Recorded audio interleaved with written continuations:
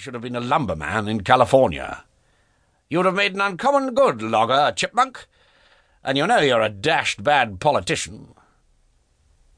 When questioned about himself, he became reticent, as the newspapers say.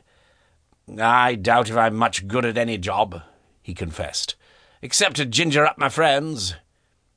Anyhow, I'm getting out of this hole, paired for the rest of the session with a chap who has lockjaw. I'm off to stretch my legs and get back my sense of proportion." Someone asked him where he was going, and was told, "Venezuela, to buy government bonds and look for birds' nests." Nobody took Tommy seriously, so his guests did not trouble to bid him the kind of farewell a prolonged journey would demand. But when the others had gone, and we were sitting in the little back smoking-room on the first floor, he became solemn. Portentously solemn, for he wrinkled up his brows and dropped his jaw in the way he had when he fancied he was in earnest. "I've taken on a queer job, Lethan," he said, "and I want you to hear about it. None of my family know, and I'd like to leave someone behind me who could get onto my tracks if things got troublesome." I braced myself for some preposterous confidence, for I was experienced in Tommy's vagaries.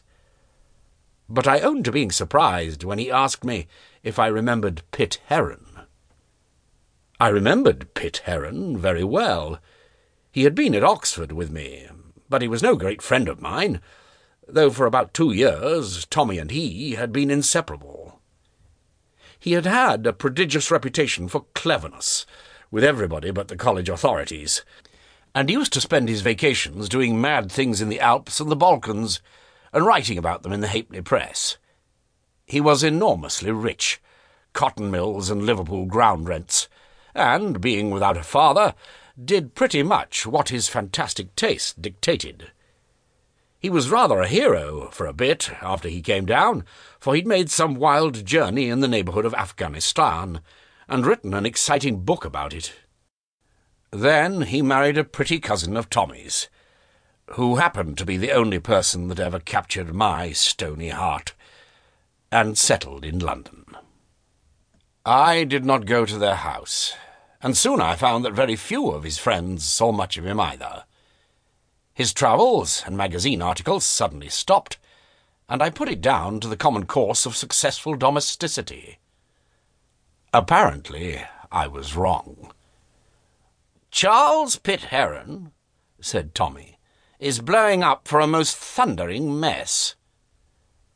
I asked what kind of mess, and Tommy said he didn't know. "That's the mischief of it. You remember the wild beggar he used to be, always off on the spree to the Mountains of the Moon or somewhere? Well, he's been damping down his fires lately and trying to behave like a respectable citizen, but God knows what he's been thinking. I go a good deal to Portman Square, and all last year he's been getting queerer." Questions as to the nature of the queerness only elicited the fact that Pitt Heron had taken to science with some enthusiasm. "He's got a laboratory at the back of the house. Used to be the billiard-room, where he works away half the night. And, Lord, the crew you meet there! Every kind of heathen. Chinese and Turks and long-haired chaps from Russia and fat Germans.